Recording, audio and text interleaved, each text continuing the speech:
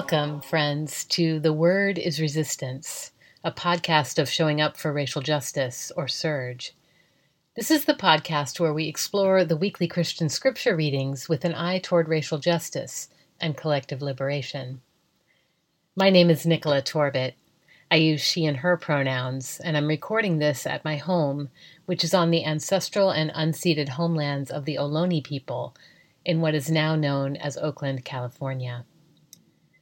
This podcast is aimed at white Christians like me who want to respond to the call to dismantle white supremacy. We recognize that as white Christians, we have our own particular work to do. That is, it is our responsibility to learn how to resist the forces of white Christian supremacy from which we've benefited and with which we are otherwise complicit.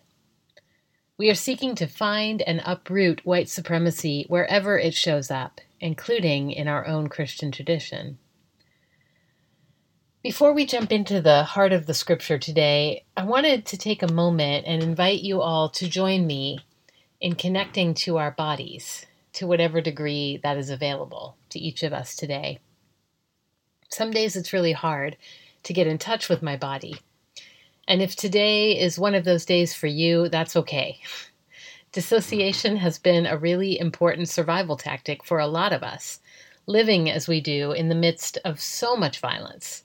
Some of it directed at us, much of it directed at people around us, all of it really hard to be present to. We have these mirror neurons, and so even if we aren't the ones being targeted, our bodies are impacted. So lots of gentleness around any attempt to re-enter your body if it's not been a safe place for you. I do think the effort is worthwhile. I believe that if more of us were able to live in our bodies, we would be more likely to rise up and refuse to tolerate this level of brutality. But it's hard going. Anyway, if you can, see if you can feel into the center of your body, which for many of us is right around or just below the belly button. How are you doing in there? Can you feel that part of your body?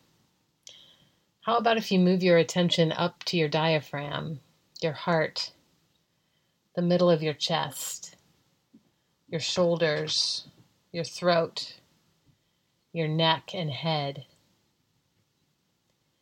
Then moving down, how's your pelvis doing today? Your butt and hips and thighs, then on down to your legs, to your feet and toes. Now, if you can stay there with your body, great. I'm going to try out some words on you, and I want to see how your body reacts. You're going to have thoughts too, and that's great, but see if you can also notice how your body responds. The first word is unity. What does your body think of unity? How about peace? How about maturity? What does your body do with that one? These are a few key words from the scripture passage we're going to be focusing on this week. And I'm hoping that by staying with our bodies as much as we can sort of feel our way into a conversation about the scripture and how it works to serve or dismantle white supremacy. Let's move there now.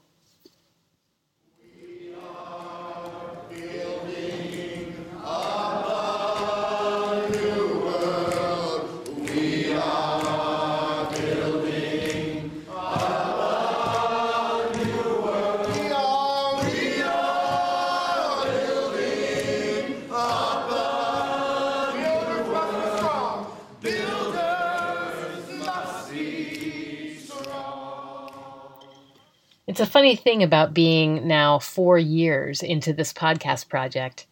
It turns out I've done episodes on 2 of the scriptures in this week's lectionary. If you're looking for something on the Exodus passage, you can check out The Meat Pots of White Supremacy from September 24th, 2017. And for the John passage, you can listen to an episode from August 19th, 2018, called No More White Nationalist Bread. This time around, we're going to be looking at the lectionary passage from Ephesians chapter 4. Now, I have some mixed feelings about Paul and his imitators. I guess there's some question about whether Paul actually wrote this letter. And then in Ephesians specifically, whoever wrote it, there is that choice bit about how wives should submit to their husbands because husbands are the head of the wife as Christ is the head of the church, Christ's body, yada yada. To which I'm like, no, and also no, and by the way, no. So there's that. And also, I think it is really interesting to look at Paul as an organizer, which is really what he was, right? I've been thinking about organizers this week in the wake of Bob Moses' passing. Bob Moses was an organizer's organizer, and he played a huge role in the Southern freedom movement of the 1960s.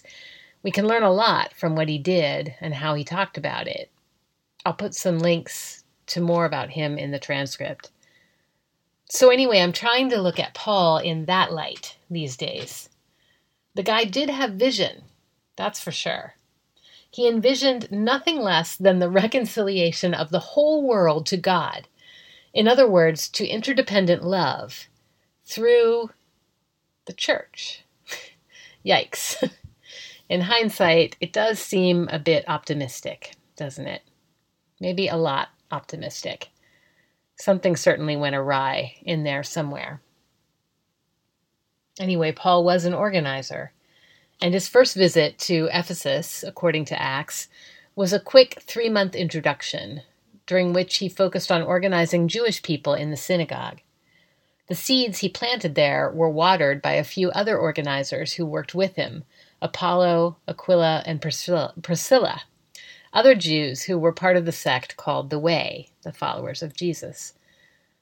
Later, Paul returned to the city of Ephesus and spent nearly 3 years there, now organizing Gentiles as well as Jews. And that's the context for this letter, which focuses a lot on this thing called unity. The idea is that God has done this amazing thing in Jesus, namely to destroy the barrier, the dividing wall of hostility between Gentile and Jew, allowing Gentiles to be adopted into the covenant promised to the Jewish family that originated with Abraham. I imagine this felt, well, a little different to Jews who were an oppressed minority in the Hellenistic city of Ephesus than it did to Gentiles. Did the Jewish members of the Way want to do this unity with Gentiles thing? It's a question, right? Certainly, it is a viable question for BIPOC folks in this country, whether they want to do unity in organizations with white folks, who, like the Gentiles in this passage, enjoy privileges based on our proximity to imperial power. Privileges that are distributed differently according to our other identities, of course, but privileges nonetheless. I think, truth be told, I am struggling myself with wanting to do unity with people who are not queer right now. That's a confession. There are ways that homophobia and heteronormativity show up, even in our scrappy little mostly queer church, and it grates on me. And sometimes I fantasize about having a queer-only space. I'm just saying. Too often what passes for unity and being at peace, or in movement context, working together, is painful for those who are not in the socially privileged group, which of course mostly I am, but still when I'm not, it's hard. And yet there is this persistent sense that we are meant to be together, to figure out some way to make this all work so that everyone can thrive. The interdependent web of life, right? I feel that too. This is the stuff we're up against, I think, with this week's passage, which comes from chapter 4. Chapters 1 through 3 are all about this miraculous thing that God has done in Jesus to bring these two groups, Jews and Gentiles, together into one body. Chapter 4, which I'll read in a minute, begins to move us into a discussion of how we're supposed to respond to what God has done. This is Ephesians 4, verses 1 through 16. I, therefore, a prisoner in the Lord, beg you to lead a life worthy of the calling to which you have been called, with all humility and gentleness, with patience, bearing with one another in love, making every effort to maintain the unity of the Spirit in the bond of peace. There is one body and one Spirit, just as you were called to the one hope of your calling, one Lord, one faith, one baptism, one God and Father of all, who is above all and through all and in all. But each of us was given grace according to the measure of Christ's gift. Therefore it is said, when he ascended on high, he made captivity itself a captive. He gave gifts to his people. When it says he ascended, what does it mean but that he had also descended into the lower parts of the earth? He who descended is the same one who ascended far above all the heavens, so that he might fill all things. The gifts he gave were that some would be apostles, some prophets, some evangelists, some pastors and teachers, to equip the saints for the work of ministry, for building up the body of Christ, until all of us come to the unity of the faith and of the knowledge of the Son of God, to maturity, to the measure of the full stature of Christ. We must no longer be children, tossed to and fro and blown about by every wind of doctrine, by people's trickery, by their craftiness and deceitful scheming. But, speaking the truth in love, we must grow up in every way into him who is the head, into Christ, from whom the whole body, joined and knit together by every ligament with which it is equipped, as each part is working properly, promotes the body's growth in building itself up in love. That's the beginning of Ephesians chapter 4. So there's this stuff in here about unity, about bearing with one another, being patient with one another. There's stuff about our relationship to leadership, the apostles, prophets, evangelists, pastors, and teachers, whose job it is to raise up more leadership, to equip the saints for the work of ministry, as it says. And finally, there's this exhortation to grow all the way up, to achieve maturity, to the full measure of the full stature of Christ. And I gotta say, my hackles are up. I'm feeling all the ways these concepts of peace and unity and patience have gotten watered down into a kind of can't we all just get along muddle, and how that muddle makes anyone who tries to advocate for justice seem divisive and immature, like we're not doing church right, and how all of this just serves the unjust status quo. So I went back and read the whole letter to the Ephesians, and I think maybe part of the problem is that, possibly of necessity, the lectionary chops the letter up into these bite-sized bits. In the process, we lose the flow of Paul's argument.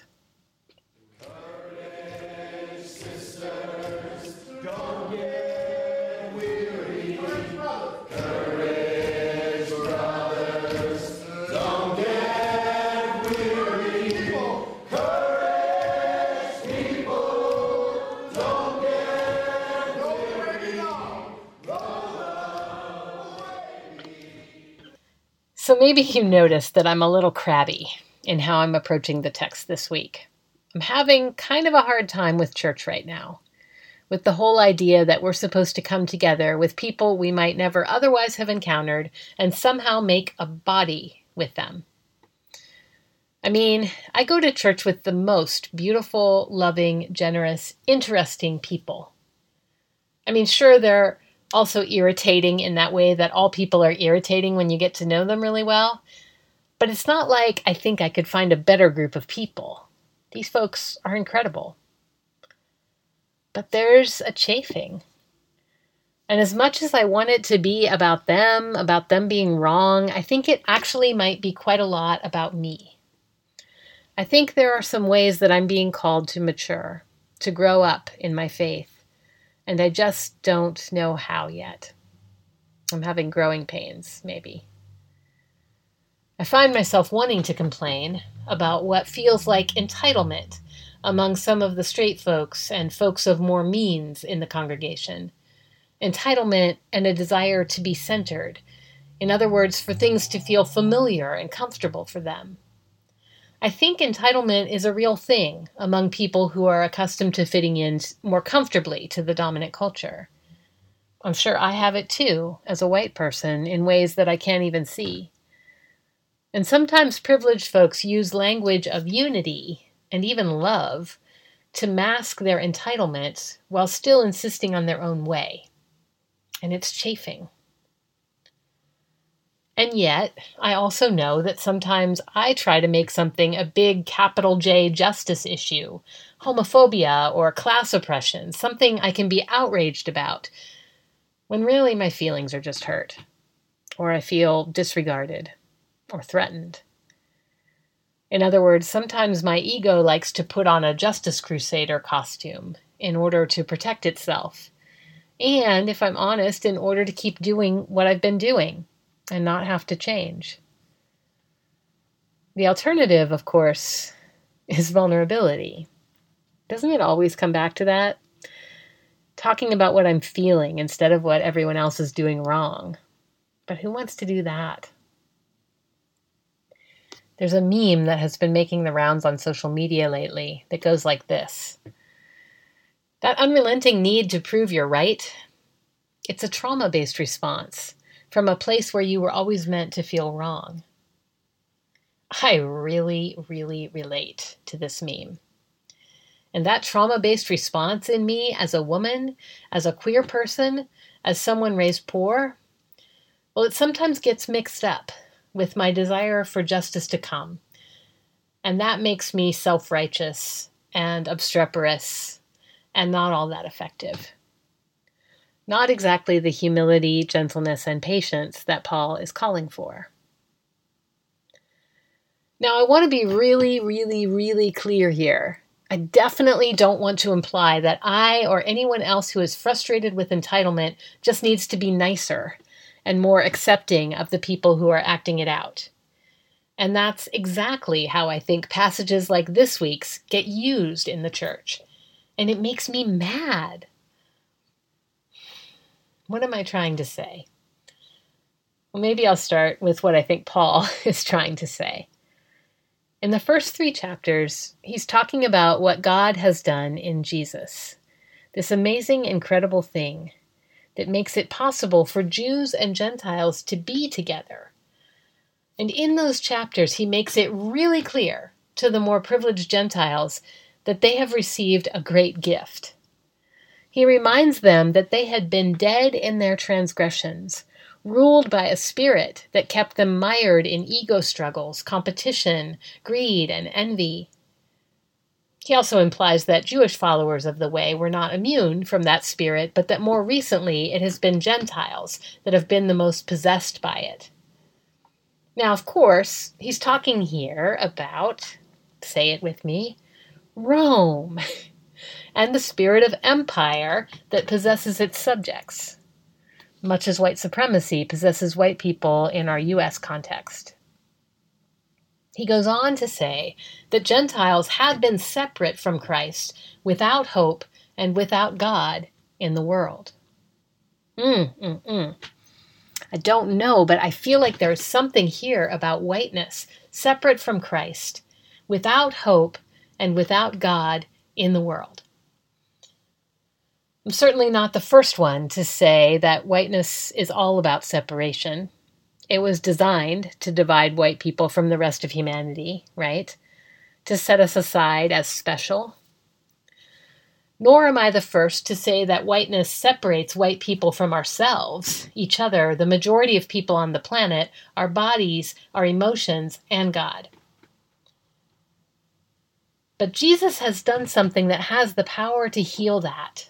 I think that's what Paul is saying here. But we have to perceive that it's a gift, an act of pure grace. We didn't earn it, and Paul is asking us, begging us even, to respond in a way that acknowledges that grace, namely with humility. The Greek word is actually translated something like lowliness of mind. In other words, not thinking we're all that. Recognizing that we are new here, that we don't actually know how to be a part of things. And so just act accordingly. In order to be joined with Jesus and their Jewish counterparts, those first Gentile converts had to move toward the vulnerability that characterized their social position. And this applies to white people too, I think. We're going to have to let loose of our privileged lives and move into solidarity with Black, Indigenous, and other people of color. It's downward mobility. It's going to be uncomfortable, and we're not going to get it right. And if we're lucky, people are going to point that out to us. This is so hard. I think most of us struggle to differentiate humility from humiliation. And most of us have also been humiliated way too many times in this world. We have conditioned responses, ways of avoiding feeling that humiliation that often involve trying to control things, or doubling down on being right and having our way, or engaging our fight, flight, freeze, appease responses to trauma. And none of that serves unity, whatever unity is. I've been thinking so much lately about trauma, about how pervasive it is, about how it is distributed unevenly across our social locations, but how almost all of us are carrying it at this point and responding to one another out of it and making big old messes. We talk a lot about white fragility, and I think white fragility, honestly, is a trauma response. I'm not saying that to excuse it, not at all. But if, as white folks, we're going to midwife people out of it, we need to know it for what it is, a trauma response. There is, I think, this terror of being cast out of community, because that's what has been done to us and to our people, all of us and all of our people, over and over again, over centuries upon centuries. We have been cast out of the interdependent web of life on which our very survival depends. And we've collaborated with the casting out of others as a way not to be cast out ourselves. And there is so much trauma and shame. And this, I think, is what Paul says Jesus has put an end to. He made captivity itself captive. It's as if by taking on the ultimate humiliation himself, by allowing himself to be cast out and abandoned, tortured, and left to die, but then, being raised from the dead, Jesus and God revealed that there really is no place you can be cast off to where you are not witnessed, accompanied, loved, and from which you can't also be brought back. That's the resurrection promise, and it's all gift. It's this sure knowledge that you can't ultimately be thrown away that is meant to enable us both to speak the truth in love and to hear the truth in love. Both are risky. Both can be terrifying. Both can tempt us to harden, puff up, put on the justice cape to try to make ourselves seem bigger than we are, like I was talking about earlier. The assurance that we've been accepted and can't be thrown away is meant to restore the feedback loop, which is the only way we're going to be able to live together without doing constant harm to one another. Unity is impossible without the feedback loop, without speaking and hearing the truth in love. Speaking the truth in love is not so much telling people what they're doing wrong or how they are wrong, as it is saying, with humility and vulnerability, how you are being impacted. That's so much harder. And also, I am appreciating reminders from folks in the healing justice world that unity doesn't mean we all get to be all up on one another all the time.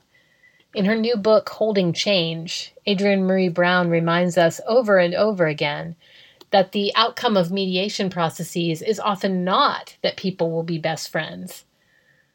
Often the best possible outcome is that folks determine what boundaries they need in order not to do harm to each other. Prentice Hemphill has said that boundaries are the distance from which I can love you and me simultaneously. Sometimes that means we need to caucus by racial identity for a while. Sometimes it means you are doing unity with the people you can, and I'm doing unity with the people I can, and somehow together we make a whole.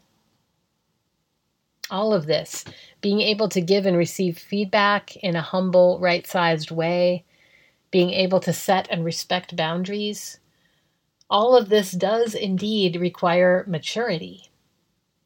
It requires us to be right-sized, regular-sized people, as one of my spiritual teachers has been putting it lately. It requires us to soften and become vulnerable and teachable.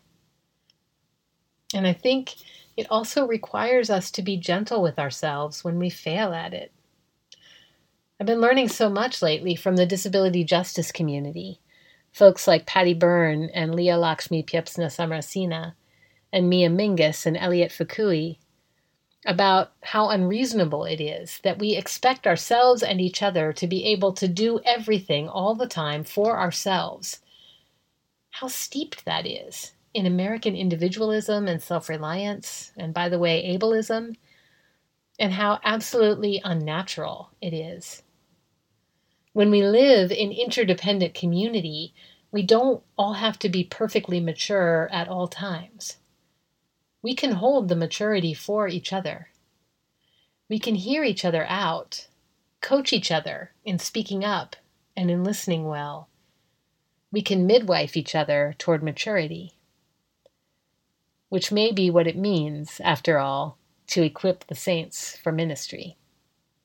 Amen.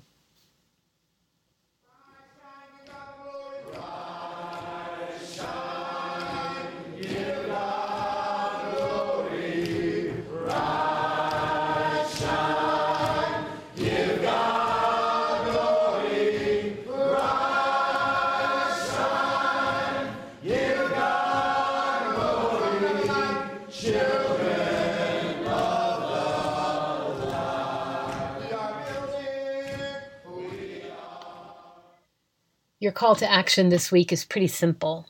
Just do some writing or talking with others about what all this brings up for you. How is it landing in your body? What does it mean to receive your worthiness, value, and acceptance as a gift from God through Jesus, or what Jesus did? What would that make possible for you? And who would you be emboldened to talk with, either to speak the truth in love or to hear it? Here's a hint. If there's someone whom you're complaining to others about, or to whom you are giving long speeches in your head, that might be someone to talk with. Just saying, from my own experience. Who can help you with this process? Who are your midwives in this maturity? Who can support you in being in and staying in community? And then whose maturity are you midwifing? That's what I got for you this week, folks. I'd love to hear your thoughts on this episode. You can comment on our podcast at SoundCloud. Search for The Word is Resistance. You can also comment on this episode where we've posted it on our Facebook page. Look for Surge Faith. Or visit our website, surge.org, to respond to our listener survey. We'd love it if you'd give us a like wherever you're listening to this podcast. That helps us reach more people. Be sure to subscribe and check us out next time when we'll have a resistance word from Will Green. If you appreciate this content and long to live into this kind of world, please consider making a donation to Showing Up for Racial Justice. We split every donation with a movement partner doing amazing work. This month we'll be contributing to Soul Force, a 20-year-old LGBTQI organization that works to sabotage Christian supremacy and end the political and religious oppression of all marginalized people. You can donate online at bit.ly/surgesf. That's bit.ly/surgesf. Or find our podcast page at surge.org. Look under the Our Work tab and then click on Surge Faith. We'll share the link on social media too. Thanks for helping support this podcast and organizing white people to show up for racial justice and the new world we're building together. Speaking of which, you've been hearing a song called We Are Building Up a New World. This live recording of Dr. Vincent Harding's song for the Freedom Movement is of a multiracial movement choir practice in Denver, Colorado in December 2014, being led by Minister Darrell J. Walker. We are deeply grateful to the Freeney Harding family for letting us use this song in our podcast. Finally, I want to thank our sound editor for this week, Max Pearl. Max, so much love and gratitude to you. That's it for now, friends. So many blessings to you for far-reaching healing, deep transformation, and loving connection as we build up a new world. Until next time, I'm Nicola Torbett.